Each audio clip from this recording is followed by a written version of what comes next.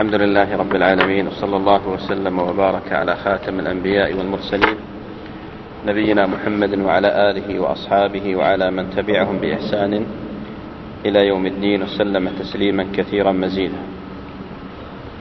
اللهم إنا نسألك علما نافعا وعملا صالحا قلبا خاشعا ودعاء مسموعا.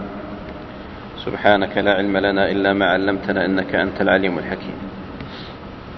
أما بعد، قبل أن أبدأ، أدري الصوت واضح إخوان؟ الصوت واضح؟ يشكون في الدرس السابق ما أدري، نبعد ولا نقرب؟ الآن واضح. الآن وقفنا عند قول المصنف رحمه الله تعالى في أقسام المياه. قال: الثاني طاهر يجوز استعماله في غير رفع الحدث وزوال الخبث، وهو ما تغير كثير من لونه أو طعمه أو ريحه بشيء طاهر، غير اسمه حتى صار صبغا أو خلا أو طبخ فيه فصار مرقا فيسلبه الطهورية. قال في الكافي بغير خلاف، لأنه أزال عنه اسم الماء فأشبه الخل.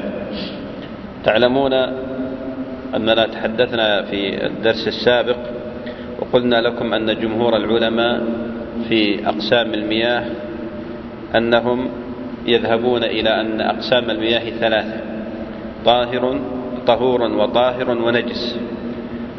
ويقولون بأن الطهور هو الباقي على خلقته، فهو طاهر بنفسه مطهر لغيره. وأما الطهور طاهر بنفسه مطهر لغيره، يرفع الحدث ويزيل الخبث. أما الطاهر فقالوا هو الطاهر بنفسه غير المطهر لغيره، فيرون بأنه لا يرفع الحدث ولا يزيل الخبث. والنجس هو ما تغير بنجاسة كما سيأتي معنا بإذن الله سبحانه وتعالى. والمالكية رحمة الله عليهم ذهبوا إلى أن الماء على قسمين، وهذا الذي اختاره شيخ الإسلام ابن تيمية ونصره بقوة، وهو اختيار العلامة ابن القيم أيضا. ذهبوا إلى أن الماء ينقسم إلى قسمين: طاهر ونجس. الطاهر هو الذي يدخل فيه الطهور والطاهر عند الجمهور، والنجس المعروف.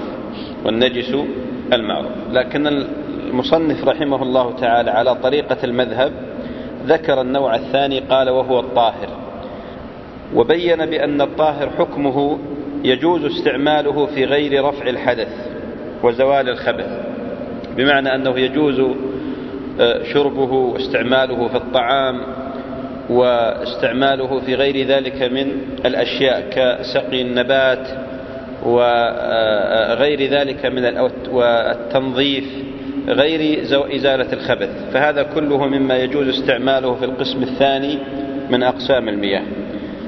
قال غير اسمه حتى صار صبغا أو خلا أو طبخ فيه فصار مرقا فيسلبه الطهورية. قال في الكافي بغير خلاف، لأنه أزال عنه اسم الماء فأشبه الخل.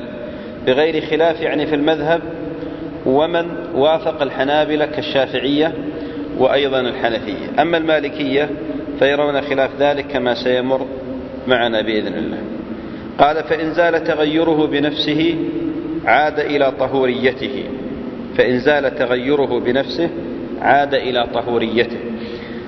بالنسبة للطاهر يرى الجمهور بأنه يعود إلى الطهورية إذا تغير بنفسه، بمعنى تحول هذا الماء أو هذا السائل الذي سلب اسم الماء من كونه مرقا إلى ماء، أو من كونه خلا إلى ماء، أو من كونه ماء ورد إلى ماء. إذا تغير بنفسه رجع إلى الطهورية، فأصبح يرفع الحدث ويزيل الخبث. قال ومن الطاهر ما كان قليلا واستعمل في رفع حدث. ومن الطاهر يعني غير الطهور القسم الثاني، ما كان قليلا واستعمل في رفع حدث. وحدث هنا نكرها، والنكرة في سياق الإثبات تعم كما هي القاعدة الأصولية. قال: لأن النبي صلى الله عليه وسلم صب على جابر من وضوئه، رواه البخاري. وفي حديث صلح الحديبية: وإذا توضأ كادوا يقتتلون على وضوئه، ويعفى عن يسيره، وهو ظاهر حال النبي صلى الله عليه وسلم وأصحابه رضي الله عنهم، لأنهم يتوضؤون من الأقداح.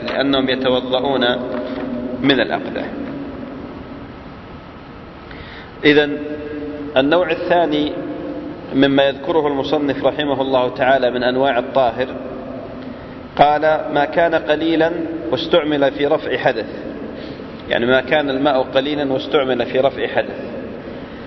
القاعدة الشرعية في أبواب الطهارة بالنسبة لجمهور أهل العلم أنهم حينما يعبرون عن الماء بالقلة والكثرة فهم ضابطهم في هذا حديث القلتان أو القلتين، فالكثرة عندهم ما بلغ قلتين فأكثر، والقليل ما بلغ دون القلتين، ما كان دون القلتين، ويرتبون على هذا أحكام، وسيأتي مزيد بيان بإذن الله سبحانه وتعالى. في الحقيقة بالنسبة للماء المستعمل إذا تأملنا فيه نجد أنه على 3 أحوال. الحال الأولى: ماء استعمل في غير رفع حدث ولا في طهارة مستحبة، مثل ماء استعمل في التبريد والتنظف، استعمله الإنسان ليتبرد أو ليتنظف، فهذا طهور باتفاق أهل العلم. والنوع الثاني: ماء استعمل في رفع حدث، مثل الغسل من الجنابة، أو الغسل الأولى في الوضوء وليست الثانية، لأن الثانية والثالثة مستحبة، الغسل الأولى في الوضوء، فهذا في المذهب عند الحنابلة على أنه طاهر غير مطهر. والنوع الثالث: ماء استعمل في طهارة لم تجب، مثل غسل الجمعة على أحد الأقوال، وأيضا الغسل الثانية والثالثة. قالوا أيضا هذا النوع يكره استعماله عند الحنابلة وعند جمع من أهل العلم. حقيقة في تأمل هذه المسألة نجد أنه لا فرق بين الثلاثة، فكل ماء استعمل في رفع حدث أو في طهارة مستحبة أو في تبرد جاز استعماله ولا كراهة في ذلك، والأدلة كلها تشير إلى جواز استعماله، وليس هناك ما يدل على الكراهة. وما أورده المصنف رحمه الله تعالى ظاهر، فالنبي صلى الله عليه وآله وسلم صب على جابر من وضوئه، وأيضا كان إذا توضأ كادوا يقتتلون على وضوئه صلى الله عليه وآله وسلم. وأيضا الناس قديما كانوا إذا توضأوا تناثر من ماء وضوئهم في الآنية، ولم يحفظ عن أحد من الصحابة أنه كره ذلك أو أنه يرفع شيئا في هذا إلى النبي صلى الله عليه وآله وسلم. قال: أو انغمست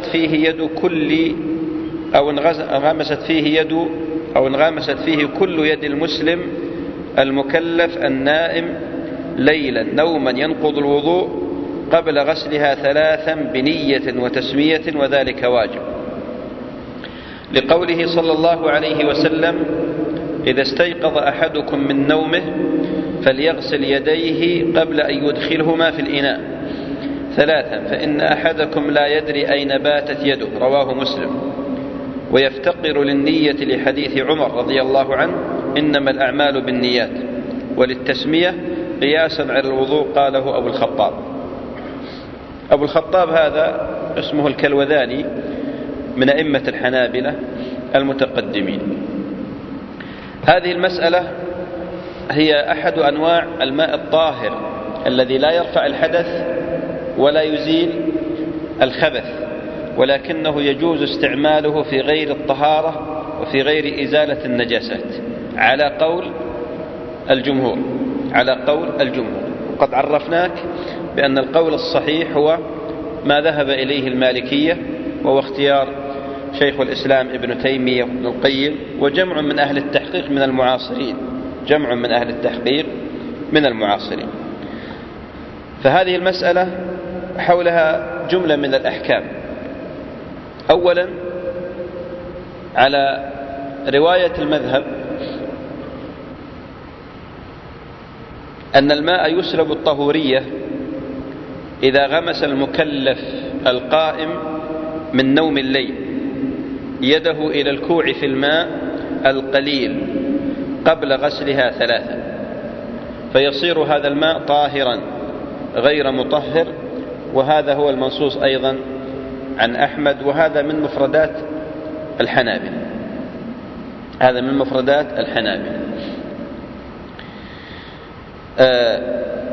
في رواية ثانية عن الإمام أحمد أن هذا الماء ينجس، فلا يجوز استعماله لا في رفع الحدث ولا في إزالة الخبث ولا في أي نوع من أنواع الاستعمالات، فيرى بأنه نجس. وهذه الرواية اختارها الخلال رحمه الله تعالى. وهناك رواية ثالثة عن الإمام أحمد أن هذا الماء طهور. إذن تحصل لدينا 3 روايات عن الإمام أحمد: أنه طاهر، وأنه طهور، وأنه نجس. رواية الطهور هذه التي وافقت التي نصرها شيخ الإسلام ابن تيمية رحمة الله عليه، وقد اختارها الخرقي صاحب المتن المشهور الذي شرح ابن قدامة شرحه في كتابه المغني، وأيضا اختارها الموفق وهو صاحب المغني رحمه الله تعالى، وأيضا ابن القيم، وهو مذهب الأئمة الثلاثة. قلنا لكم بأن هذه المسألة من مفردات مذهب الحنابلة. هنا مسألة أيضا، النهي الوارد في قول النبي صلى الله عليه وآله وسلم: إذا استيقظ أحدكم من نومه فليغسل يديه قبل أن يدخلهما في الإناء 3، في رواية طبعا فلا يغمسهما. فالنهي ظاهره التحريم، لكن هل هذا النهي مؤثر في الماء أم أنه نهي بذاته غير مؤثر؟ الذين قالوا بطهورية الماء قالوا بأن هذا النهي غير مؤثر في الماء، وإنما مؤثر بالفاعل وهو صاحب اليد، فلا يجوز له إذا قام من نوم الليل أن يغمس يده بالإناء، لأن العلة هنا تعبدية، حيث قال النبي صلى الله عليه وسلم في آخر الحديث: فإن أحدكم لا يدري أين باتت يده. ولذلك قالوا لو أن الإنسان لبس قفازا من بلاستيك أو غير ذلك وقد نام، فلا يجوز له إذا استيقظ أن يغمس يده في الإناء ولو كانتا ملبوستين، لا يجوز له أن يغمس يده في الإناء، لأن العلة تعبدية. وقوله فإنه لا يدري أين باتت يده مثل قول النبي صلى الله عليه وآله وسلم: إذا استيقظ أحدكم فليستنثر 3، فإن الشيطان يبات على خياشيمه، أو كما جاء عن النبي صلى الله عليه وآله وسلم. والمسألة كأن العلة هنا معنوية وليست واضحة. وبالنسبة لهذا الحديث حملوا الأمر فيه على الاستحباب، عليكم السلام، حملوا الأمر فيه على الاستحباب. أيضا من المسائل المتعلقة بهذا، وهي حقيقة من المسائل التي تضعف القول بنجاسة الماء، أن القائلين من المسائل التي تضعف القول بطهارة الماء دون طهوريته، أن القائلين بهذا يرون بأن الكافر لا أثر له لو أنه غمس يده في هذا الإناء، وكذلك غير المكلف، فلا أثر للغمس. من المسائل أيضا التي يذكرونها اشتراطهم أن تغمس اليد كاملة إلى الكوع، أما إذا غمس بعضها فلا أثر لهذا الغمس على قولهم، وهو أن الماء طاهر غير مطهر. يعني إذا غمس بعض اليد يقولون لا يضر الماء فيبقى طهورا، ماء طهورا، ولا ينتقل وصفه من الطهورية إلى الطاهرية. والكوع أين محله؟ وين محل الكوع؟ نعم. طيب والبوع والكرسوع أين محل الكوع؟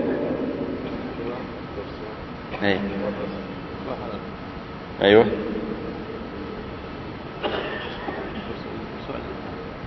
الإبهام. لا يقولون الكوع هو آخر الإبهام، هذا الكوع، وهذا الكرسوع، وبعضهم يقول الكرسوع في إبهام الرجل، لكن هذا الكوع. وبعضهم يقول هذا البوع، لا يعرف كوعه من بوعه، وبعضهم يقول لا يعرف كوعه من كرسوعه، فهذا المقصود بالكوع. وهذا الرسغ يسمى ما بينهما هو الرسغ. طيب هل هذا الغمس بالنسبة لمن قال بأنه يسلبه الطهورية خاص بالليل بنوم الليل، أم أنه عام بنوم الليل والنهار؟ المذهب كما هو ظاهر من النص أنه خاص بنوم الليل، واستدلوا بقول النبي صلى الله عليه وآله وسلم: إذا استيقظ أحدكم من نوم الليل، وهذه في رواية أبي داود: إذا استيقظ أحدكم من نوم الليل. وأيضا استدلوا بقول النبي صلى الله عليه وآله وسلم: فإنه لا يدري أين باتت يده. قالوا: والبيتوتة لا يعبر عنها إلا بنوم الليل. الحسن البصري رحمه الله تعالى انفرد عن الأئمة في هذا، فرأى بأنه لا فرق بين نوم الليل ونوم النهار، استدل بظاهر النص الأول، قال: من نومه. ولا شك أن هذا النص عام، يخصصه قول النبي صلى الله عليه وآله وسلم: من نوم الليل. الصحيح الأول، فإن العام مخصص. وأيضا قياس نوم النهار على نوم الليل قياس مع الفارق، قياس نوم النهار على الليل قياس مع الفارق.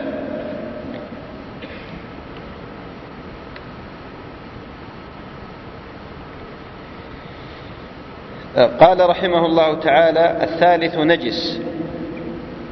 إذن عرفنا بأن من غمس يده بعد قيامه من نوم الليل في ماء سواء كان قليلا أو كثيرا لا يضر هذا الماء، ولا يسلبه الطهورية، ولا ينتقل إلى الطاهرية كما هو المذهب، وأن هذا من مفردات مذهب الحنابلة، وهو قول مرجوح. وإنما النهي عائد إلى ذات الفاعل، فلا يغمس يده، لا يجوز له أن يغمس يده، لكن لو غمسها كان الماء باقيا على طهوريته مع الإثم الذي ارتكبه، لأنه خالف النبي صلى الله عليه وآله وسلم في غمس يده بعد قيامه من نوم الليل. قال: الثالث نجس، يحرم استعماله إلا للضرورة، ولا يرفع الحدث ولا يزيل الخبث، وهو ما وقعت فيه نجاسة وهو قليل، لحديث ابن عمر رضي الله عنهما قال: سمعت رسول الله صلى الله عليه وسلم وهو يسأل عن الماء يكون في الفلاة من الأرض وما ينوبه من السباع والدواب، فقال: إذا كان الماء قلتين لم يحمل الخبث. رواه الخمس. في لفظ ابن ماجه وأحمد: لم ينجسه شيء، يدل على أن ما لم يبلغهما ينجس. وقول النبي صلى الله عليه وسلم: إذا ولغ الكلب في إناء أحدكم فليغسله 7 مرات، متفق عليه، يدل على نجاسة من غير تغير، ولأن الماء اليسير يمكن حفظه في الأوعية فلم يعف عنه. قاله في الكافي. وحمل حديث بئر بضاعة على الكثير جمعا بين الكل. قاله في المنتقى. قال: أو كان كثيرا وتغير بها أحد أوصافه. قال في الكافي بغير خلاف. وقال في الشرح: حكاه ابن المنذر إجماعا. فإن زال تغيره بنفسه أو بإضافة طهور إليه أو بنزح منه ويبقى بعده كثير والكثير قلتان من قلال هجر تقريبا، واليسير ما دونهما. وإنما خصت القلتان بقلال هجر لوروده في بعض ألفاظ الحديث، ولأنها كانت مشهورة الصفة معلومة المقدار. قال ابن جريج: رأيت قلال هجر فرأيت القلة تسع قربتين وشيئا، والاحتياط أن يجعل الشيء نصفا، فكانت القلتان 5 قرب تقريبا، والقربة 100 رطل بالعراق، والرطل بالعراق 90 مثقالا، وهما 500 رطل بالعراق و80 رطلا، وسبعان ونصف سبع بالقدس، ومساحتهما أي القلتان 1.25 ذراع طولا وعرضا وعمقا. فإذا كان الماء طهور كثيرا ولم يتغير بالنجاسة فهو طهور ولو مع بقائها فيه، لحديث بئر بضاعة السابق رواه أحمد وغيره. هذه المسألة من أهم المسائل التي تورد في أبواب الطهارة، وهي مسألة تغير الماء. علمنا بأن الجمهور يرون بأن الماء على 3 أقسام: طهور وطاهر ونجس، وأن المالكية رحمهم الله تعالى، وهو القول الراجح الصحيح واختيار جمع من أهل التحقيق وممن نصر هذا وقرره شيخ الإسلام ابن تيمية رحمة الله عليه، أن الماء ينقسم إلى قسمين: طاهر ونجس. طاهر ونجس. هنا يأتي الكلام في مسألة النجس، الماء النجس. ما هو الماء النجس؟ الماء النجس يذكر المصنف رحمه الله تعالى حكمه، ولكن لم يذكر صفته. وفي عمدة الفقه ذكرنا شيئا من هذا، وأيضا في شرح المحرر. لكن هنا بالنسبة للنجس هو ما تغير بنجاسة أو لاقاها وهو يسير، يعني قليل، هذا على قول الجمهور.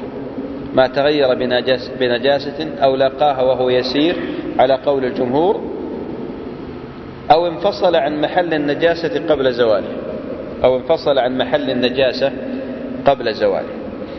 هنا خلاف بين أهل العلم في مسألة تنجس الماء. المسألة الأولى: اتفق أهل العلم على أن الماء القليل أو الماء الكثير إذا تغيرت أحد أوصافه الثلاث بنجاسة وقعت فيه أو مر عليها الماء فهو نجس. واستدلوا بما روي عن النبي صلى الله عليه وآله وسلم أنه قال: الماء لا ينجسه شيء إلا ما غلب على لونه أو طعمه أو ريحه. هذا الحديث من جهة الإسناد ضعيف، لكنه أصبح محل إجماع عند أهل العلم أن الماء سواء كان قليلا أم كثيرا إذا تغيرت أحد أوصافه الثلاثة، اللون أو الطعم أو الريح، فهو نجس. إذا تغير طعمه أو لونه أو ريحه بنجاسة فهو نجس. هذه المسألة الأولى. المسألة الثانية: التفريق بين القليل والكثير. ذكرنا قبل قليل بأن قاعدة الفقهاء في تحديد القليل والكثير ما هي؟ القلتين. فالكثير ما كان قلتين فأكثر، والقليل ما كان دون ذلك. والقلتان ورد فيهما الحديث المشهور: إذا بلغ الماء قلتين لم يحمل الخبث. وهذا الحديث موضع خلاف من جهة الإسناد بين العلماء، ما بين مضعف وما بين مصحح. فابن عبد البر انتصر لتضعيفه، والمزي رحمه الله تعالى أعله بالوقف، وابن القيم وأيضا شيخ الإسلام أعله بالوقف، شيخ الإسلام أعله أيضا بالوقف. وأما ابن القيم رحمة الله عليه فأعله بعدم اشتهار هذا الحديث بين أهل العلم مع توفر دواعي الاشتهار. لكن حقيقة بعد دراسة الحديث صحيح ولا مدفع لأسانيده. صحيح أن في بعض أسانيده ضعف، لكنه بالجملة الحديث صحيح. هذا الحديث عند جمهور أهل العلم هو الميزان في مسألة ضبط القليل والكثير من الماء. فيرون أن قول النبي صلى الله عليه وآله وسلم: إذا بلغ الماء قلتين لم يحمل الخبث، أن ما دون القلتين يحمل الخبث، أن ما دون القلتين يحمل الخبث. وهذا يأخذونه بالمفهوم. مفهوم الحديث أن ما دون القلتين يحمل الخبث، وأما ما فوق القلتين فلا يحمل الخبث. إذا لا بد أن نعرف القاعدة الأولى، أن الماء سواء كان قليلا أم كثيرا إذا تغير بنجاسة وقعت فيه، تغيرت أحد أوصافه الثلاثة، اللون أو الطعم أو الريح، فهو نجس. المسألة الثانية، يرى الجمهور بأن الماء إذا كان قليلا، قلنا ضابط القليل عند الجمهور ما هو؟ دون القلتين، ووقعت فيه نجاسة ولم تغير أحد أوصافه فهو نجس عندهم، ما دام أن النجاسة قد وقعت فيه وهو دون القلتين، فقالوا حمل الخبث. يرون بأن الماء الذي دون القلتين قد حمل الخبث ولو لم تتغير، لأن النبي صلى الله عليه وسلم قال إذا بلغ الماء قلتين لم يحمل الخبث. أما الماء إذا بلغ قلتين فأكثر، قالوا بأن الماء إذا بلغ قلتين فأكثر ولم يتغير، هذا بالاتفاق يعني بل بالإجماع. أما ما وقع فيه من نجاسة، فرد الحنابلة رحمهم الله تعالى في إحدى الروايتين أيضا عن أحمد أنه إذا وقعت فيه نجاسة غير بول آدمي أو عذرته المائعة فإنه لا ينجس ولو تغير. أما على الرواية الثانية فقالوا بأنه إذا وقعت فيه نجاسة وهذه النجاسة عامة من دون تفريق، قالوا بأنه ينجس.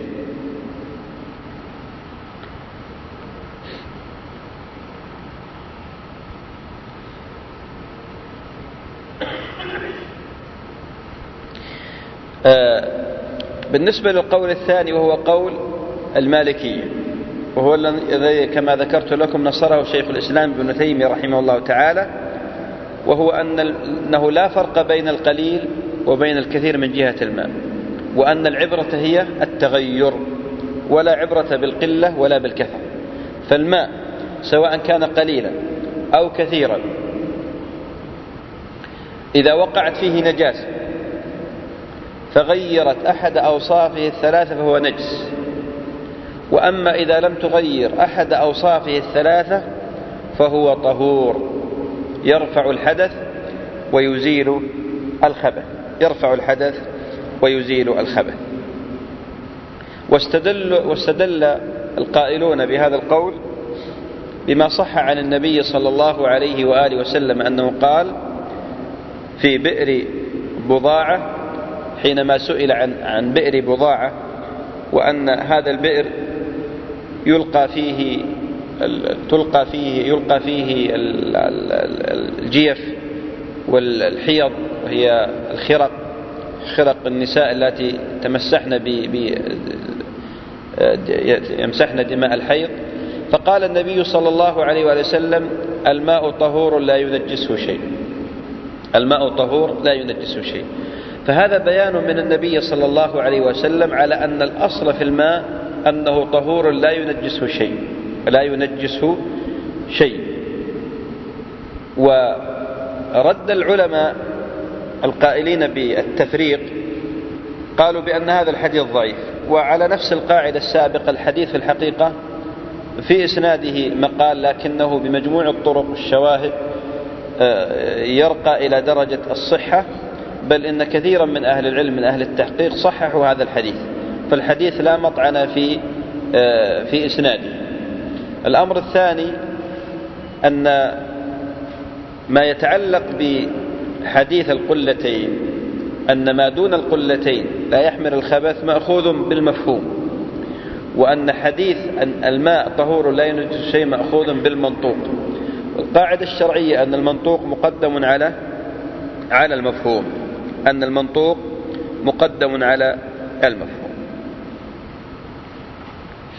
ففي حديث بئر بضاعة أثبت النبي صلى الله عليه وآله وسلم للماء الطهورية، وأنه لا ينجس شيء إلا إذا تغير وتبدل على القاعدة العامة. إذن الصحيح الراجح بأن الماء سواء كان قليلا أم كثيرا أنه لا ينجس إلا بالتغير، وأما تحديده بالقلتين فهذا كما بينا لكم بأنه أولا بالنسبة للعدد، العدد لا مفهوم له في الشريعة. والأمر الثاني أن فيه مفهوما خالف منطوقا صريحا، وهو قول النبي صلى الله عليه وسلم: الماء طهور لا ينجسه شيء.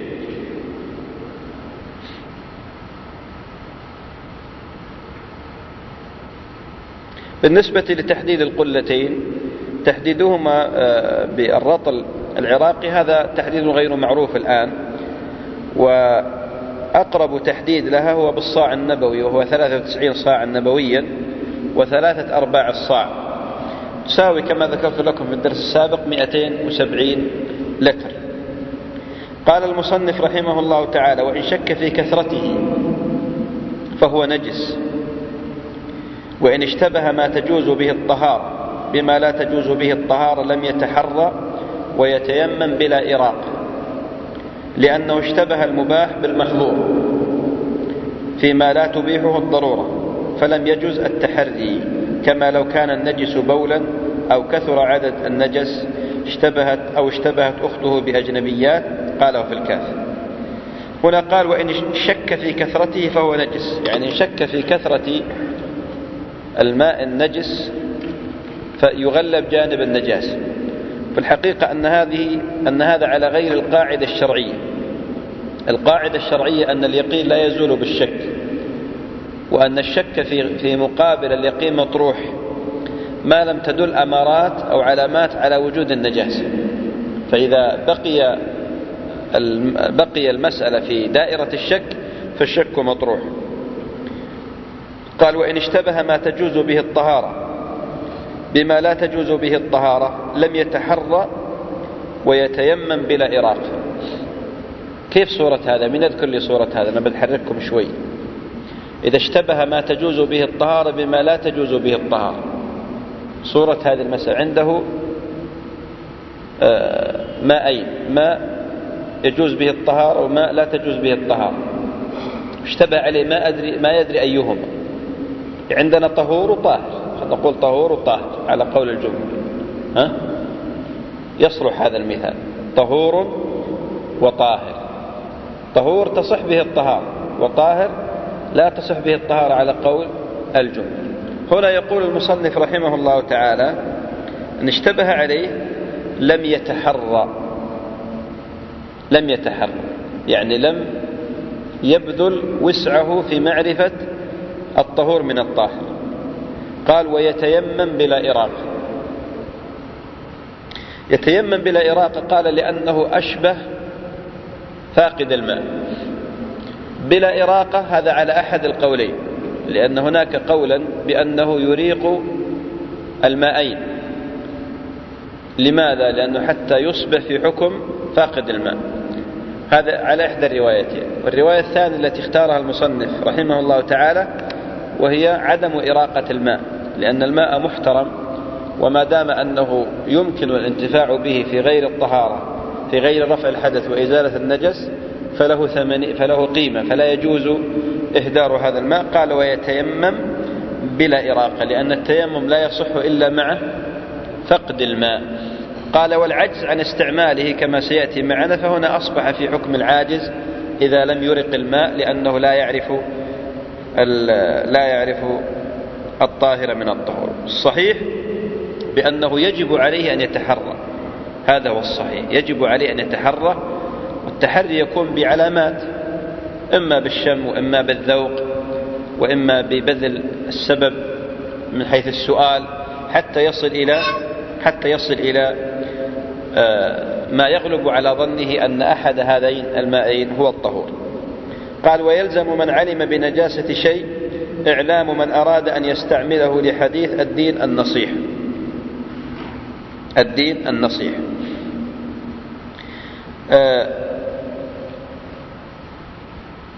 هذه قاعدة شرعية تسري في جميع أبواب التعامل مع الآخرين، وهو أن من رأى إنسانا على خطأ أو رآه أوشك أن يستعمل شيئا غير مباح وجب عليه نصحه والنصح يكون بالتذكير والتنبيه والتعليم وغير ذلك من الوسائل، لقول النبي صلى الله عليه وآله وسلم: الدين النصيحة. فالنبي صلى الله عليه وآله وسلم حصر الدين هنا في النصيحة، ولقول الله تعالى: وتعاونوا على البر والتقوى ولا تعاونوا على الإثم والعدوان. فمن رأى مسلما يريد أن يستعمل ماء وهذا الماء نجس وجب عليه أن يعلمه، كمن أيضا رأى صائما يأكل ناسيا قال وجب عليه أن يعلمه بأنه صائم. وهذه قاعدة تسري في جانب التعامل بين الناس.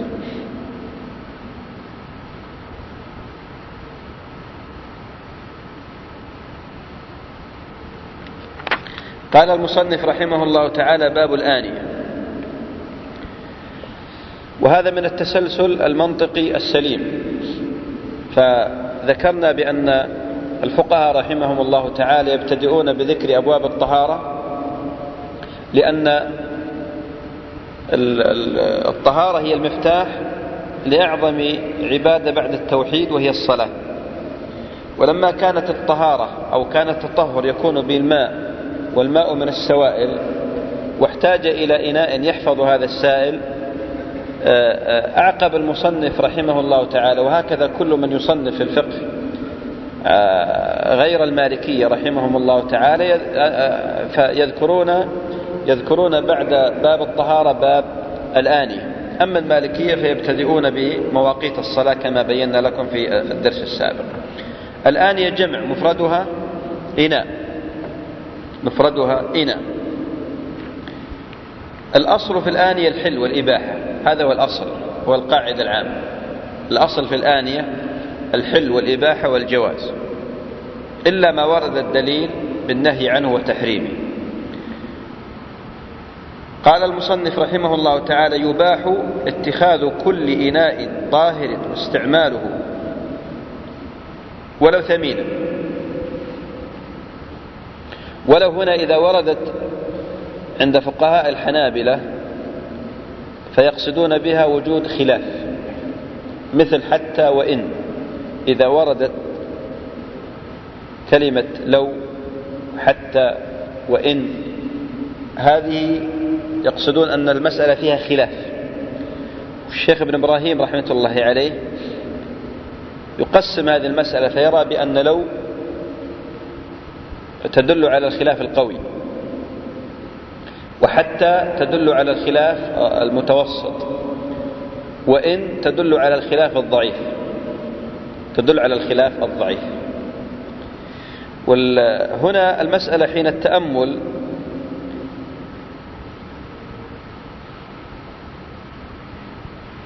كان ينبغي للمصنف رحمه الله تعالى أن يعبر بغير لو. لماذا؟ لأن الخلاف فيها ضعيف جدا، الخلاف في هذه المسألة ضعيف. يباح اتخاذ كل إناء طاهر واستعماله، لو قال وإن كان ثمينا فهو أسلم من قوله ولو ثمينا، لأنه لم يثبت خلاف في هذا إلا عن الشافعي رحمه الله تعالى في إحدى الروايتين عنه. لم يثبت إلا عن الشافعي رحمه الله تعالى في إحدى الروايتين عنه، وإلا جمهور الحنابلة وجمهور الشافعية وجمهور الحنفية جمهور المالكية على جواز اتخاذ كل إناء طاهر استعماله ولو كان ثمينا، ولو كان هذا الإناء ثمين. فلو عبر وإن كان ثمينا لكان أوفق. قال في قول عامة أهل العلم، قاله في الشرح: لأن النبي صلى الله عليه وآله وسلم اغتسل من جفنة، وتوضأ من تور من صفر، وتور من حجارة، ومن قربة وإداوة. هذه كلها أسماء لآنية، بعضها من جلد، بعضها من خشب، وبعضها من صفر نحاس، وبعضها من حجار. فدل هذا على أن تعدد استعمال النبي صلى الله عليه وآله وسلم لهذه الآنية أنها دليل على جواز استعمال واتخاذ كل آنية ولو كانت ثمينة. وأما ما يروى عن الشافعي وهو غير المختار في مذهب الشافعية، الشافعي منع استعمال الآنية الثمينة غير الذهب والفضة مثل الآنية الغالية هذه والنفيسة، قال لأن فيها كسر لقلوب الفقراء وفيها نوع من الخيلة، وهذا المعنى وإن كان صحيحا لكنه ثبت عن أصحاب النبي صلى الله عليه وآله وسلم أنهم استعملوا واتخذوا آنية غير الذهب والفضة ثمين، وأن الأصل في الأشياء الإباحة، وأن الأصل في الآنية الحل والإباحة والجواز. قال إلا آنية الذهب والفضة والمموه بهما، لما روى حذيفة أن النبي صلى الله عليه وآله وسلم قال لا تشربوا في آنية الذهب والفضة ولا تأكلوا في صحافها فإنها لهم في الدنيا ولكم في الآخرة. وقال الذي يشرب في آنية الذهب والفضة إنما يجرجر في بطنه نار جهنم، متفق عليه. وما حرم استعماله حرم اتخاذه على هيئة الاستعمال كالطنبور، ويستوي في ذلك الرجال والنساء لعموم الخبر. هذه قاعدة عند أهل العلم: ما حرم استعماله حرم اتخاذه. وبعض العلماء يعبر عنها بالضابط، لكن حقيقة تصلح أن تكون قاعدة، لأن لا تكون في باب واحد وإنما في أبواب متعددة. والضابط يفرق عن القاعدة أنه يكون في باب واحد، وأما القاعدة فتكون في أبواب متعددة. إذن هنا استثناء من العموم، الأصل حل الآنية جميعا إلا آنية الذهب والفضة والمموه بهما. كيف صورة المموه؟ من يعرف؟ في عندنا مموه، في عندنا مطلي، وفي عندنا مكفت في الآنية، 3 صور: مموه ومطلي ومكفت أو مكفوت. مموه إذا وضعته عن النار ذهب، أما المطلي فلا يذهب بتمريره على النار. إيه، هذا أنت الآن جبت صورتها بالأثر. طيب، لكن توضح لي كيف صورة الإناء المموه؟ كيف مخلوط؟ تفضل يا شيخ. المموه يكون يعني مش طبقة، يعني شكل طبقة يكون شيء بسيط عليه يعني. صحيح، لكن كيف؟ الطلاء يكون مشكل طبقة رقيقة. إيه، يغلب يعني. الطلاء. نعم. إيه نعم صح. يعني مشكل طبقة رقيقة. نعم. بالتالي من الخارج ما بيكون يعني ظاهر معدن الأصل. إيه نعم. المموه والمعدن الأصل ظاهر، بس هاي بتجي يعني تقريبا صحيح. أحد يعرف؟ أحسن. لهم طريقة المموه أنهم يأتون بالإناء، ويكون هناك إناء آخر صهر فيه ذهب أو فضة، فيضعون هذا الإناء في هذا الإناء المصهور، فيخرج فيه أشبه بخطوط من الذهب والفضة مموه، يعني أصل الإناء ليس بذهب وإنما موه، فيصبح فيه أشبه بتعاريج وبتلاوي. المطلي مثل هيئة يوضع الورق الذهب أو الفضة مثل هيئة الورق فيه الإناء، هذا المطلي يلبس فيه الإناء. وأما المكفت فهذا أشبه بالنشارة التي توضع على الآنية، تجعل له نوع يعني بريق. إذن إلا آنية الذهب والفضة والمموه بهما، إذن هذا استثناء من الإباحة. فالذهب والفضة والمموه بهما قال هذا الجنس يحرم من الآنية بالاستعمال، لا يجوز استعماله لا في أكل ولا في شرب. والنهي هنا للتحريم: لا تشربوا في آنية الذهب والفضة ولا تأكلوا في صحافها. صحافها جمع صحفة، وهي ما تشبع 5 من الرجال، هذه الصحاف. القصعة وردت أيضا في حديث هي ما تشبع 10، أكبر من الصحفة القصعة. وهناك ما يسمى بالمئكلة، وهي ما تشبع 2 أو 3. إذن ولا تأكلوا في صحافها فإنها لهم، الضمير في لهم يعود إلى الكفار، فإنها لهم في الدنيا ولكم في الآخرة، ولكم يعني المسلمين. قال يعني في حديث آخر: والذي يشرب في آنية الذهب والفضة إنما يجرجر في بطنه نار جهنم. والجرجرة هنا صوت الماء وهو في الحلق، صوت الماء في الحلق. فهذا الحديث فيه نهي شديد عن الشرب في آنية الذهب والفضة، ويأخذ حكم آنية الذهب والفضة ما موه بهما كما ذكرت لكم صفته. وهذا الاستعمال وهذا الاتخاذ قال المصنف يستوي فيه الرجال والنساء، يستوي فيه الرجال والنساء لعموم الخبر. صحيح أنه يحرم الأكل والشرب في آنية الذهب والفضة، هذا هو الصحيح. أما الاستعمال في غير الذهب في غير الأكل والشرب أو الاتخاذ فالذي يظهر لي والله تعالى أعلم أنه لا بأس به، لأن النص ورد في الأكل والشرب، قول النبي صلى الله عليه وسلم: لا تشربوا في آنية الذهب والفضة ولا تأكلوا في صحافها فإنها لهم في الدنيا ولكم في الآخرة.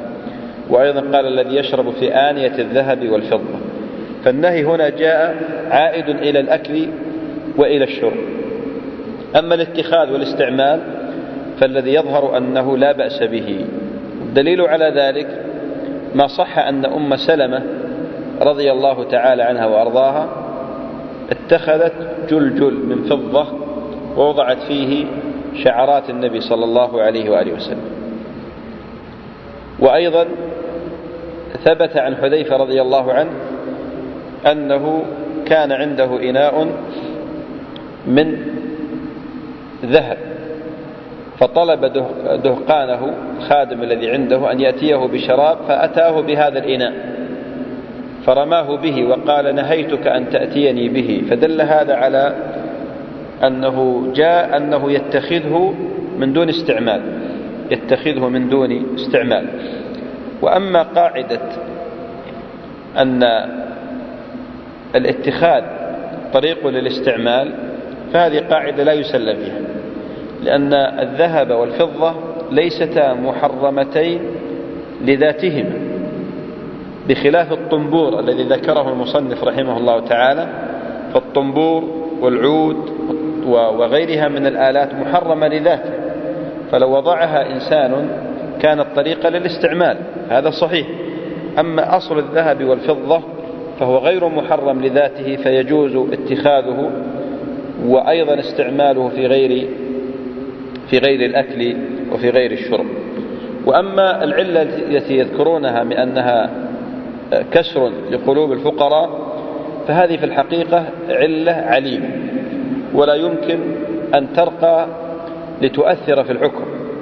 وعلى هذه القاعدة إذا سلمنا بها، على هذه العلة إذا سلمنا بها، منعنا الناس من بناء القصور الفارهة، القصور العالية، وركوب السيارات الفارهة، ولبس الثياب الجميلة وغير ذلك.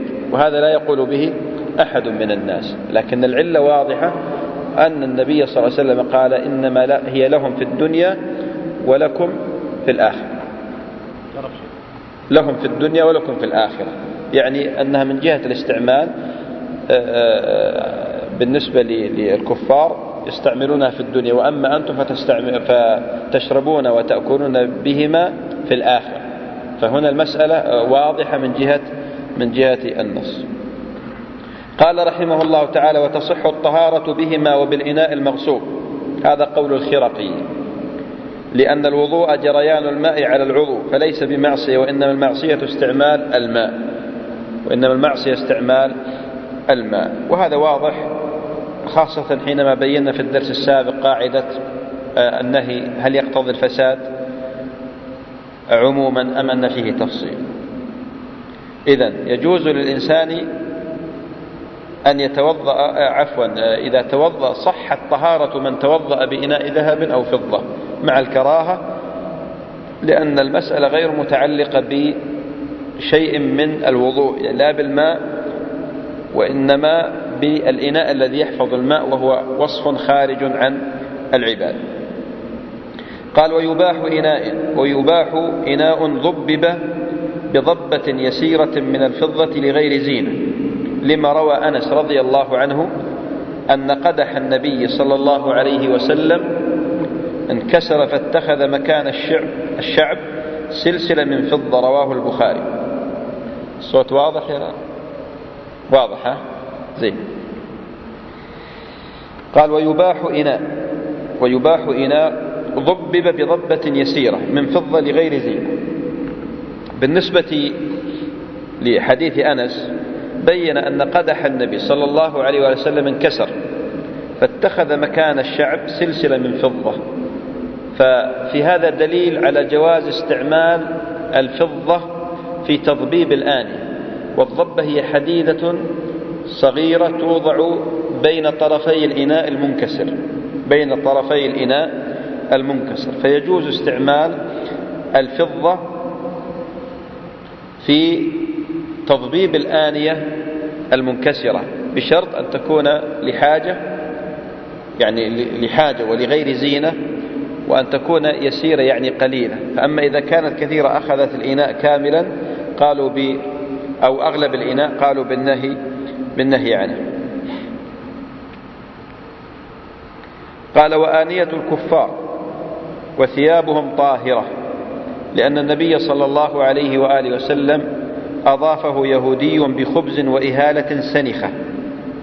عندكم سنخة ولا سنحة؟ بعض النسخ بالحاء، وهذا خطأ تصحيف، سنخة. رواه أحمد. وتوضأ من مزادة مشركة. وتوضأ عمر رضي الله عنه من جرة نصرانية. ومن يستحل الميتات والنجاسات منهم فما استعملوه من آنية فهو نجس، لما روى أبو ثعلبة الخشني قال قلت يا رسول الله إنا بأرض قوم أهل كتاب فنأكل من آنيتهم، قال لا تأكلوا فيها إلا أن لا تجدوا غيرها فاغسلوها ثم كلوا فيها، متفق عليه. وما نسجوه أو صبغوه أو على من ثيابهم فهو طاهر، وما لاقى عوراتهم، فقال أحمد أحب إلي أن يعيد إذا صلى فيها. في هذه المسألة قواعد ومسائل. أولا الأصل في آنية وثياب الكفار الحل والإباحة، هذا هو الأصل العام. الأصل في آنية الكفار وفي ثيابهم الحل والإباحة من دون تفريق. الثاني ما صنعه لنا الكفار من الآنية والثياب ولم يستعملوه فهو على الأصل طاهر. ما صنعه الكفار لنا من الثياب والآنية فهو طاهر. يعني الآن مثلا تدخل سوبر ماركت، تدخل محل فيه ثياب جديدة جاية من بلاد الغرب أو الشرق، من بلاد الكافر أو الآنية، هذه ما يجوز لك تتحرى تقول والله من هل هذه استعملت أم لم تستعمل، هل هي طاهرة هل هي نجسة. لا، الأصل أنها طاهرة ما دام أنها جديدة. القاعدة الثالثة وهي أن الأواني التي يستعملها الكفار أو الثياب التي يلبسونها فهذه أيضا الأصل أنها طاهرة، يعني يستعملونها في بيوتهم وفي يلبسون هذه الثياب، هذا الأصل أنها طاهرة، إلا إذا كانوا ممن يستعملون النجاسات. فإذا كانوا ممن يستعمل النجاسات مثل الخنزير، أكل الخنزير، أو شرب الخمر مثلا على قول من يرى بنجاسة الخمر، فيجب على المسلم إذا استعار هذا الإناء أو هذا الثوب أن يبحث عن غيره أولا. قول النبي صلى الله عليه وآله وسلم في حديث أبي ثعلبة قال لا تأكلوا فيها إلا أن لا تجدوا غيرها. ثم أرشد إلى أنهم إذا إذا لم يجدوا غيرها غسلوها ثم أكلوا فيها. وهذا حمله أهل العلم على الكفار الذين يستعملون النجاسات مثل أكل الخنزير، شرب الخمر أيضا، قالوا تغسل هذه الآنية ثم تستعمل، يعني يأكل فيها الإنسان ويشرب. أما بالنسبة للثياب فالثياب قالوا على قسمين: ثياب ظاهرة وثياب باطنة. الثياب الظاهرة الأصل فيها أيضا الطهارة، أما الثياب الباطنة فهذا محل خلاف بين أهل العلم. الإمام أحمد رحمة الله عليه قال بأن ما لامس عوراتهم فأحب إلي أن يعيد الصلاة. وهذه من المصطلحات التي تروى عن الأئمة السابقين. قوله أحب إلي قد يحمل على الوجوب أحيانا وليس على التخيير، لأن مسألة الحرام والكراهة والاستحباب والوجوب والإباحة هذه لم تكن في مصطلحات السلف المتقدمين، وإنما برزت هذه المصطلحات في القرن السادس الهجري، وإلا أول كانوا يستعملون الكراهة بمعنى التحريم، وهي يعني طريقة قرآنية في قول الله عز وجل في سورة الإسراء: قال كل ذلك كان عند ربك كان سيئه عند ربك مكروها. ذكر القتل وذكر الزنا فهذا المقصود المكروه هنا معناه التحريم. وأيضا قول الإمام أحمد دائما لا ينبغي يعني التحريم، ويستدلون من قوله تعالى: وما ينبغي للرحمن أن يتخذ ولد. فهنا من المصطلحات التي رويت عن الإمام أحمد قول أحب إلي، وهذه إذا جاءت قرينة تدل على الوجوب حمل على الوجوب. والقرينة هنا تدل على الوجوب، أين هي؟ قال أحب إلي أن يعيد إذا صلى فيه. ومعلوم أنه لا يمكن لأحد أن يحكم ببطلان صلاة أحد إلا بدليل. وقول الإمام أحمد أحب إلي أن يعيد لا يجوز أبدا أن يذهب أحد إلى أن الإمام أحمد رأى بأن إعادة الصلاة من باب الاستحباب أبدا، لأنه لا يجوز الحكم ببطلان الصلاة إلا بدليل. وقد تقرر عندكم بأن الصلاة لا تصح إلا بثوب طاهر وبدن طاهر وبقعة طاهرة، فهو رأى بأن ما لامس عوراتهم يحكم عليه بالنجاسة. قال: ولا ينجس شيء بالشك ما لم تعلم نجاسته، لأن الأصل الطهارة. وهذا على القاعدة أن الطهارة أن اليقين لا يزول بالشك. لا يجوز أن تحكم على شيء بأنه نجس بمجرد الشك إلا أن يكون هناك يقين يقابل هذا اليقين. فإذا كان هناك يقين بأن هذا نجس طرح اليقين الأول وبني على اليقين الثاني. قال: وعظم الميتة وقرنها وظفرها وحافرها وعصبها وجلدها نجس ولا يطهر بالدباغ في ظاهر المذهب، لقوله تعالى: حرمت عليكم الميتة. والجلد جزء منها. وروى أحمد عن يحيى بن سعيد عن شعبة عن الحكم عن أبي ليلى عن عبد الله بن عكيم قال: قرئ علينا كتاب رسول الله صلى الله عليه وآله وسلم في أرض جهينة وأنا غلام شاب ألا تنتفعوا من الميتة بإهاب ولا عصب. قال أحمد: ما أصلح إسناده. هذه المسألة نقسمها كالتالي: أولا عظم الميتة وقرنها وظفرها وحافرها وعصبها، هذه نجس، وهذا قول جمهور أهل العلم. خالف في ذلك الحنفية وقالوا بأنها ليست بنجس، وقد اختار هذا القول شيخ الإسلام ابن تيمية رحمة الله عليه، وذهب إلى أن عظم الميتة وقرنها وظفرها وحافرها وعصبها طاهر. وأما الجمهور فرأوا بأنها نجس. المسألة الثانية ما يتعلق بالجلد.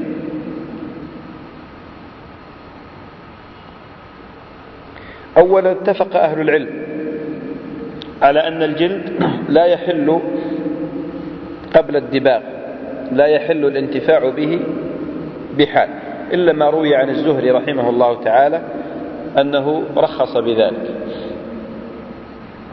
هذه المسألة الأولى. إذن اتفاق أهل العلم على أن الجلد قبل الدباغ لا يحل الانتفاع به بحال، لكن اختلفوا بعد الدباغ إذا دبغ جلد الميت.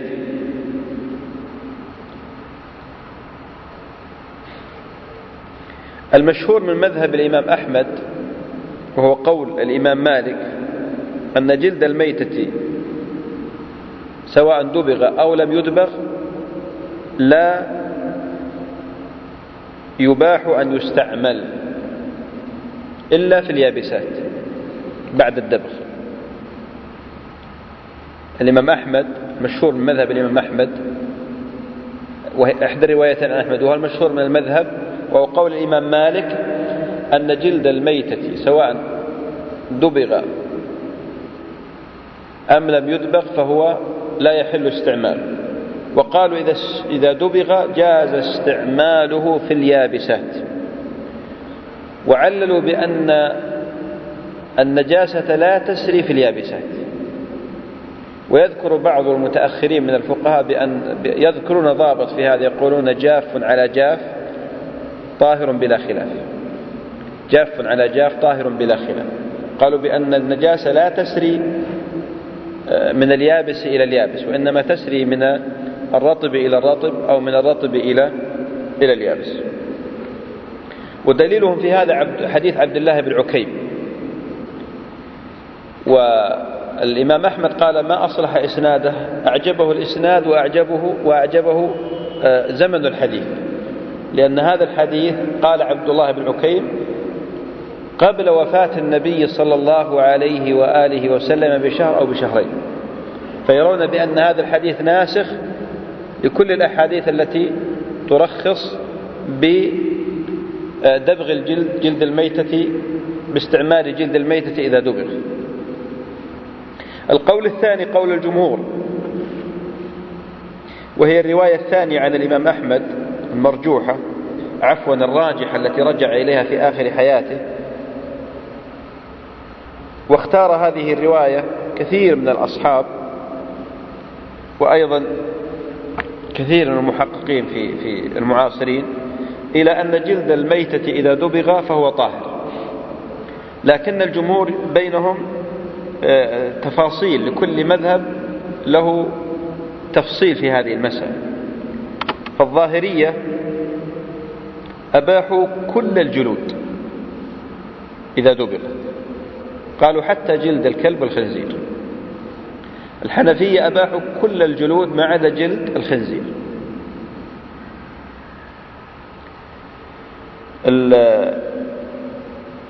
الحنابلة قالوا بأنه يطهر جلد كل حيوان طاهر في الحياة، والحيوانات الطاهرة في الحياة على قسمين، قسم يؤكل وقسم لا يؤكل.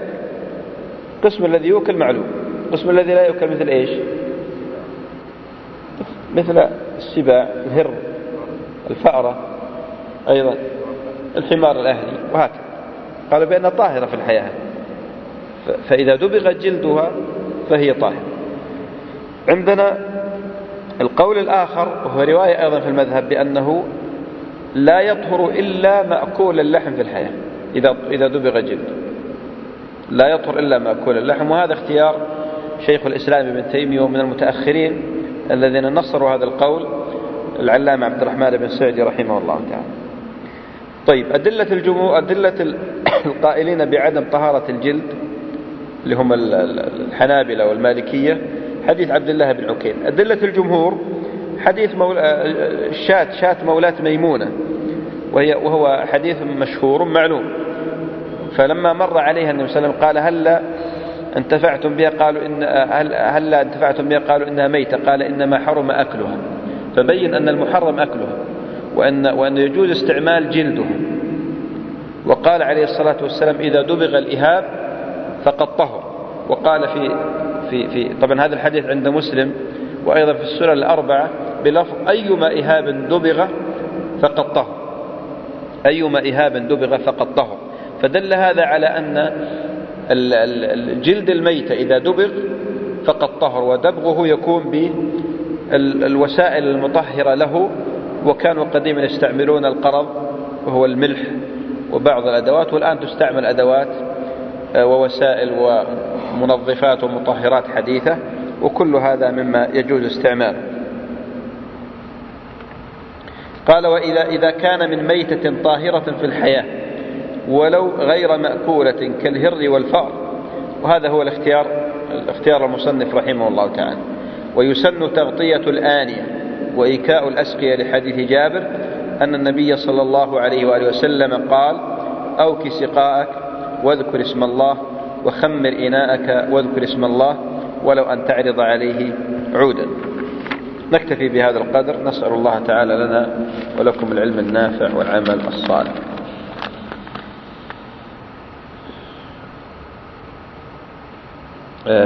هنا تنبيه محاضرة أحكام العقيقة للشيخ يوسف الحمادي، مسجد عمر بن الخطاب، دوار المطافي، بعد صلاة العشاء اليوم. نعم. كم باقي عن الأذان؟ 5 دقائق. نعم. أذان خلاص.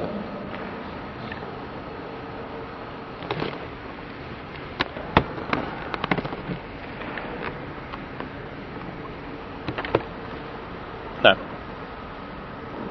بالنسبة لقول الرسول عليه الصلاة والسلام إنها لهم في الدنيا ولكم في الآخرة، أوان الذهب والفضة. العلم ذلك من أنه يعني تكون خاصة في الدنيا وليس في الدنيا من جهة الاستعمال، استعمالها في الأكل والشرب. ليس العلم في ذلك الترف يعني الترف.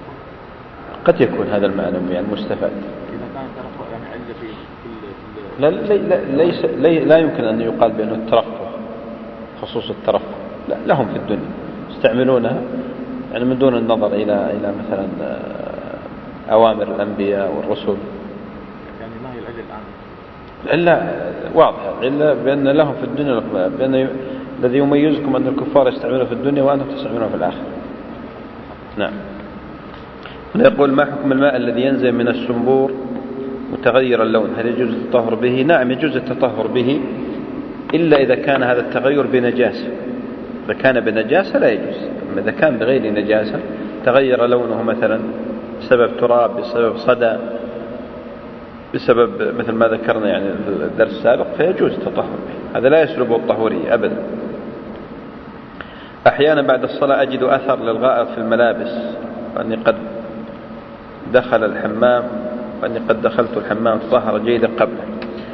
على العموم بالنسبة للأثر المتبقي من الاستنجاء هذا مما هو قد عفي عنه، سيأتي إن شاء الله في الدرس القادم في باب الاستنجاء سنتحدث عن هذه المسألة بالتوسع، وهي أن الأثر المتبقي من الاستجمار هذا مما يعفى عنه، لكن لا بد أن لا يتعدى هذا الأثر إلى الثياب، فإن تعدى إلى الثياب كان له حكم آخر. لماذا ترد روايات عدة عن أحمد، وأيها المعتمد في المسائل؟ هذا السؤال مهم يحتاج إلى محاضرة. بالنسبة لمعرفة أصول الأئمة في مرتبة الضرورة لطالب العلم، يعني الآن بعض الناس قد يستغرب أكثر من رواية. الإمام أحمد تصل بعض الروايات عنده إلى 6 روايات 7، الإمام مالك 4 روايات، الإمام الشافعي كذلك، الإمام أبو حنيفة. هذه الروايات ليس هي من قبيل التشهي والتلذذ ومن قبيل الهوى، لا، حاشاهم رضي الله عنهم ورحمهم الله تعالى. ولا يمكن معرفة هذا الأمر إلا بالرجوع إلى أصول الأئمة وطريقتهم في استنباط الأدلة. فالأئمة الأربعة اتفقوا في مجموعة من الأدلة، الكتاب والسنة والإجماع والقياس. بعضهم انفرد بأصل من الأصول، مثل الإمام مالك عنده أصل تميز به عن الأئمة وهو عمل أهل المدينة. الإمام أحمد رحمة الله تميز بقوة عن باقي الأئمة بقول الصحابي، وأضاف إليه قول التابعي. فحينما يذكر الإمام أحمد رحمه الله تعالى مسألة ويقول فيها رأيه ثم يتبين له قول لأحد الصحابة رجع لأنه أصل عنده، فيقول فيرى بأن هذا القول هو فيفتي به فتكون رواية ثانية. وحينما يتبين له بأن هناك صحابي لكن هذا الصحابي من الخلفاء الراشدين الأربعة قال بخلاف قول هذا الصحابي رجع إليه فتكون رواية ثالثة، وهكذا. الإمام الشافعي له مذهب قديم ومذهب جديد. مذهبه القديم كان في العراق، ومذهبه الجديد كان في مصر، واختلاف المذهبين مبني على قواعد وأصول مر عليها الشافعي رحمه الله تعالى. كذلك أبو حنيفة من جهة عدم قبوله بخبر الآحاد، وأيضا تفسيره للمتواتر. كل هذه من المسائل التي ينبغي لطالب العلم أن يتنبه لها وأن يراجعها من مظانها. إذا اشتبه عليه الماء وتحرى فلم يترجح له أحدهما فما العمل؟ طبعا هذه المسألة بعض الفقهاء يقول يخلطهما، وبعض العلماء يقول يريق الماءين، وبعض العلماء يقول لا يريق وإنما يتيمم. إذا اشتبه ولم يترجح له شيء فالذي يظهر والله أعلم أنه يتيمم. هنا سؤال آخر: إذا اشتبه ما تجوز به الطهارة بما لا تجوز به الطهارة لماذا لا يتوضأ من المائين كما هو الحال بالاشتباه بثوب طاهر؟ هذا قول أيضا لبعض الفقهاء، وأيضا هي رواية مشهورة عند الحنابلة، قال يأخذ من هذا غرفة ومن هذا غرفة، يتوضأ من هذا ومن هذا. لكن في الحقيقة هنا لم يغلب على ظنه أحد طهورية أحد المائين، ولذلك الأحوط أنه يتيمم لأنه في حكم العاجز. يقول هنا الماء الإناء الذي يكون في مكان العمل ويستعمله الكافر والمسلم للشرب، هل يجوز الشرب فيه؟ هذا راجع لمسألة سؤر الكافر، هل هو طاهر أم نجس؟ سؤر الكافر طاهر، سؤر الكافر طاهر وليس بنجس. فإذا وجد إناء يشرب منه كفار فيجوز للمسلم أن يشرب منه، لأن سؤر الكافر طاهر، سؤر الكافر طاهر. إذا نوى المصلي الوضوء لصلاة معين ولم ينتقض وضوءه إلى الصلاة الثانية، فهل تصح الصلاة بهذا الوضوء؟ هذا سيأتي معنا بإذن الله تعالى، لكن جوابه نعم، يجوز الصلاة بهذا الوضوء ولو عين صلاة بعينه. ما هو الراجح في مسألة ثياب الكفار التي لاقت عوراتهم؟ الراجح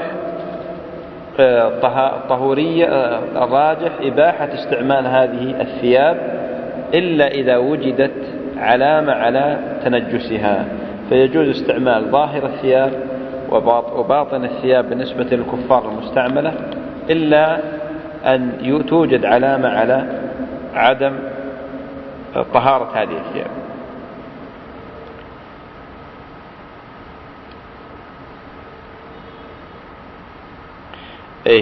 هل يجب على الجنب أن يتبول قبل الاغتسال للتأكد من نزول كامل المني؟ على العموم هذا لا يجب عليه، لا يجب عليه. وبالنسبة للمني طاهر، المني طاهر، ولو صلى إنسان وعلى ثيابه شيء من المني فصلاته صحيحة، لأن المني طاهر، وسيأتي أيضا بحثه إن شاء الله في بابه. وهذه مسألة راجعة لذات الشخص، لكن السؤال الذي ينبغي أن يقال: لو أنه اغتسل وخرج منه بعد الغسل شيء من هذا المني، ما حكم غسله وما حكم وضوئه وما حكم طهارته؟ هذا السؤال الذي ينبغي أن يطرح. ما هو الجواب؟ الجواب في وقته. تفضل.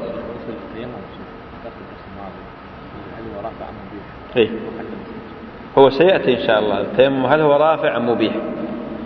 هذه على قولين لأهل العلم. من العلماء من يقول بأن التيمم مبيح، من العلماء من يقول بأن التيمم رافع. والأثر الخلاف هذا يظهر أثره في الأحكام المترتبة على القولين. فمن قال بأنه مبيح قالوا لا يجوز أن يصلي بهذا التيمم إلا صلاة واحدة، وقالوا لا يجوز إذا أراد أن يقرأ القرآن فتيمم لقراءة القرآن لا يجوز أن يصلي به صلاة، أو مثلا من تيمم ليصلي لا يجوز أن يقرأ القرآن إلا أن يتيمم لقراءة القرآن، وهكذا جميع العبادات. ومن قال أنه رافع وهو الصحيح الراجح قالوا بأنه يجوز له استباحة كل العبادات بهذا التيمم الواحد. ضابط التروك هي ما نهي عنه أو أمر باجتنابه، هذا ضابط الترك الذي لا يحتاج إلى نية. كل ما أمر باجتنابه أو نهي عنه فهذا مما لا يحتاج إلى نية. فالإنسان الذي يريد ترك الزنا لا يحتاج إلى نية، قل نويت لله أن أترك الزنا. كذلك ما يتعلق باجتناب النجاسات لا تحتاج إلى نية حال تركه.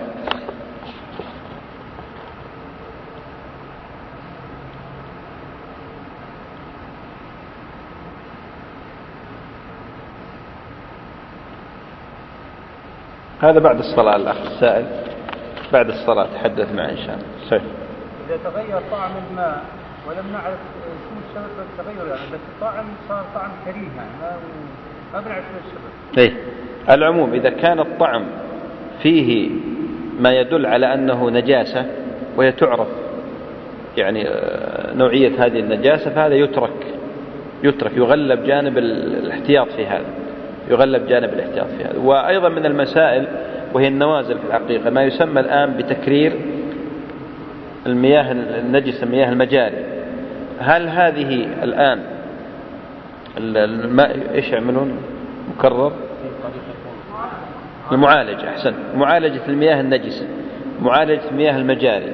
الآن هناك مصانع في أغلب دول العالم تعالج المياه النجسة، هذه مياه المجاري، فتصل نسبة تطهير هذه المياه من الجراثيم إلى 90 إلى 99%، بعضها إلى 100%.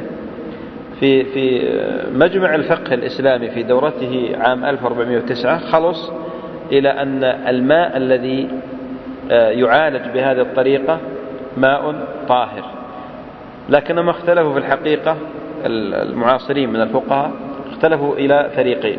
فريق قال يجوز ما دام أنه وصل إلى ما يغلب على الظن بل اليقين إلى أنه طاهر، يجوز استعماله في رفع الحدث، في إزالة النجس، وفي باقي الأمور مثل الاغتسال ومثل الشرب ومثل سقي الزروع. لكن فريق آخر قالوا بأنه يجوز استعماله في غير رفع الحدث وإزالة النجس، وهذا اختيار يعني بعض المحققين كالشيخ بكر بن زيد وأبو زيد وغيرهم من الفقهاء، قالوا بأنه لا يستعمل في رفع الحدث ولا في إزالة النجس، وهذا الأحوط.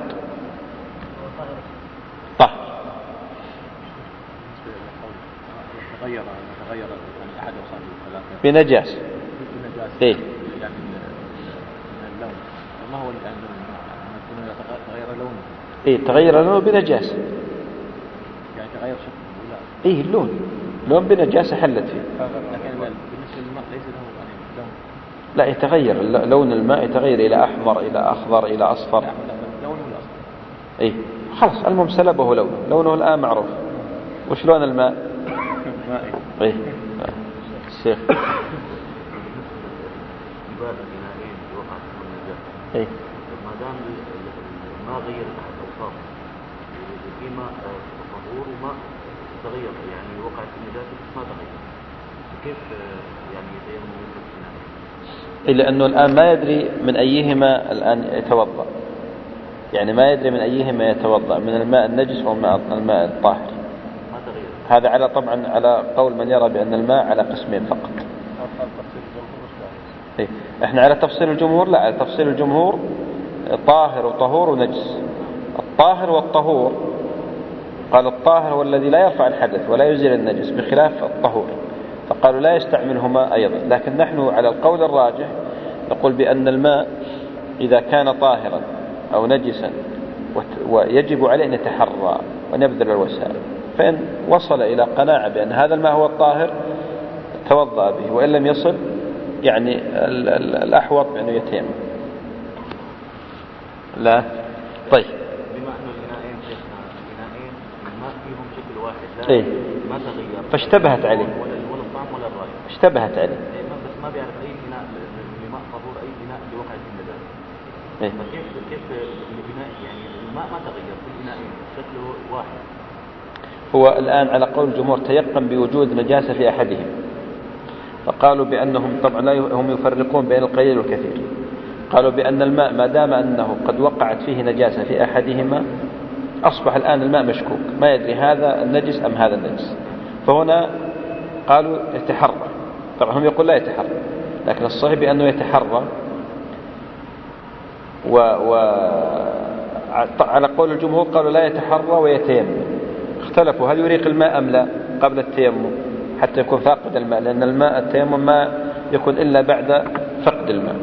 فلكن قالوا الصحيح على قول الآن القول الثاني قالوا بأنه يتيمم من دون إراقة، هذا قول الجمهور. قول الثاني الصحيح قول المالكية وشيخ الإسلام قالوا بأن الماء ما دام أنه لم تتغير أوصافه الثلاثة ولو وقعت نجاسة فيه فإنه يبقى طاهر جزء استعمال.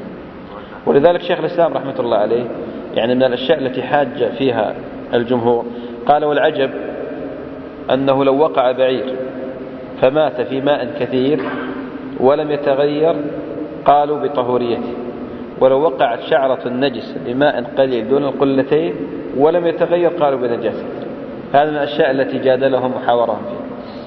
سؤال ثاني شيخنا بالنسبة للإهاب، لفظ أيما إهاب مضيع فقط. نعم. في قول ظاهري في أيما إهاب مضيع صحيح على قول الظاهرية، يعني إذا أخذنا بهذا الحديث قالوا بأنه يشمل جميع لكن النصوص مثل هذه الأحكام لابد أن تجمع. طبعا طريقة الظاهرية في تناول السنة أنهم يأخذون كل حديث لوحده، إيه كل حديث لوحده، هذه يعني خلاصة المذهب الظاهر. لكن طريقة الجمهور الجمع، فحينما يأتي مثلا عندنا طريق حديث عام، حديث العام هذا ما يحتمل يعني شيء آخر يتركون على عموم. قاعدتهم في هذا ترك الاستفصال في مقام الاحتمال ينزل منزلة العموم في المقام، فيرون يبقى على عموم. لكن إن كان هناك أشياء تحتمل إما تقييد إما تخصيص قالوا لابد من جمع الأحاديث في الباب الواحد. والجمهور يختلفون، الحنفية قالوا يقولون بالنسخ مباشر، ولكن الأئمة الثلاثة قالوا لا بالجمع، فيجمعون الحديث في المقام الواحد. ثم عندهم طريقة السبر والتقسيم في مسألة تنقيح العلة والمناط. فمثل هذا الحديث لا يمكن أن يبقى على عموم، لأن هناك أحاديث كثيرة فيما يتعلق بنجاسة الكلب والخنزير. فنجاسة الكلب والخنزير نجاسة عينية، فكل ما يتعلق ما هو من أجزاء الخنزير فهو نجس على هذه القاعدة. ولذلك قالوا بخروج الكلب وخروج الخنزير، لأن الأصل أنها الشارع ما تطرق لها من جهة دبغ الجلد، لأن الأصل أنها نجس، فالخطاب لا يتوجه إليه. شيخ الإسلام ليش استدل على ما يقول لحمه ينقض بالكبار؟ ورأى بأن كل طاهر في الحياة. شيخ الإسلام يرى بأن ما يؤكل لحمه في الحياة فقط، أما ما لا يؤكل قال بأن لما أباح لنا الشارع لحمه وأباح لنا يعني استعمال هذا الحيوان جاز أكله، لأن الأصل فيه الطهارة الكاملة. لكن عندنا مثلا من الأشياء الحيوانات الطاهرة ما هو طاهر من جهة الاستعمال لكن نجس من جهة الأكل، مثل الحمار الأهلي. الحمار الأهلي طاهر من جهة استعماله، سؤره وعرقه لو ركبه الإنسان وصلى جائز، لكن هل يجوز أكله؟ فقال بالتفريق بها، لأن قد تكون هناك أشياء تباح على غير القاعدة، وهي مثلا تباح لكونها مما يتعم بها البلوى، مما يشق التحرز عنه، مثل الفأرة عند الحنابلة طاهر. يعني سؤرة الآن لو وقعت في مثلا شربت من إناء قاسوها على الهرة بجامع أنها مما يغلو مما يعسر التحرز منه، فقالوا هذا مما تعم به البلوى. ما أسمعك والله.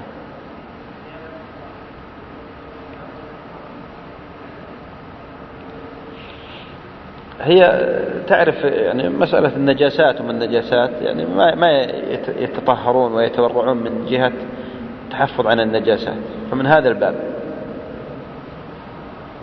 نعم. لا المقصود النجاسات ما يخرج من القبل والدبر. أما العرق، عرق الكافر طاهر، عرق الكافر وبدنه سؤره طاهر، يعني ما الإنسان لو صافح كافر طاهر ما فيها شيء.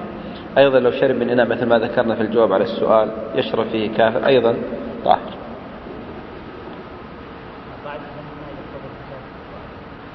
قاعدة النهي يقتضي الفساد هذه قاعدة مهمة أصولية. من العلماء من يرى بأن النهي يقتضي الفساد عموم سواء عاد لأصله أو لوصفه، ولكن جمهور أهل العلم يرون بأن النهي يقتضي الفساد إذا عاد لأصله، أما إذا عاد لوصفه فلا يرون بأنه يقتضي فساد المنهي عنه، لا يقتضي، وإنما يرون الكراهة. مثل قضية الآن الصلاة في الأرض المغصوب أو الصلاة في الثياب المغصوب أو المسروق. الحنابلة يرون بأن الصلاة باطل. لماذا؟ قالوا لأن النهي يقتضي فساد المنهي عنه، يقتضي فساد المنهي. أما الجمهور فيقول لا، يجوز مع الكراهة، يعني تصح الصلاة لكن مع الكراهة. وهذه إحدى الروايتين عن الإمام أحمد، وهي أيضا إحدى الروايتين في المذهب، وهي الصحيح.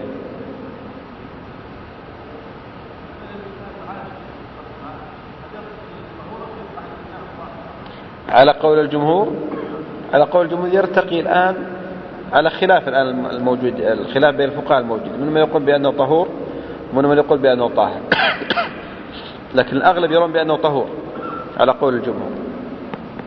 بعض العلماء لا، يعني تحرز أو احترز في هذه المسألة، قال وذكر بأنه استعمل في السقي وفي الأماكن التي يجلس عليها ما في بأس حتى لو وجد آثار هذا الماء، لكن بالنسبة للوضوء رفع الحدث ما يراه.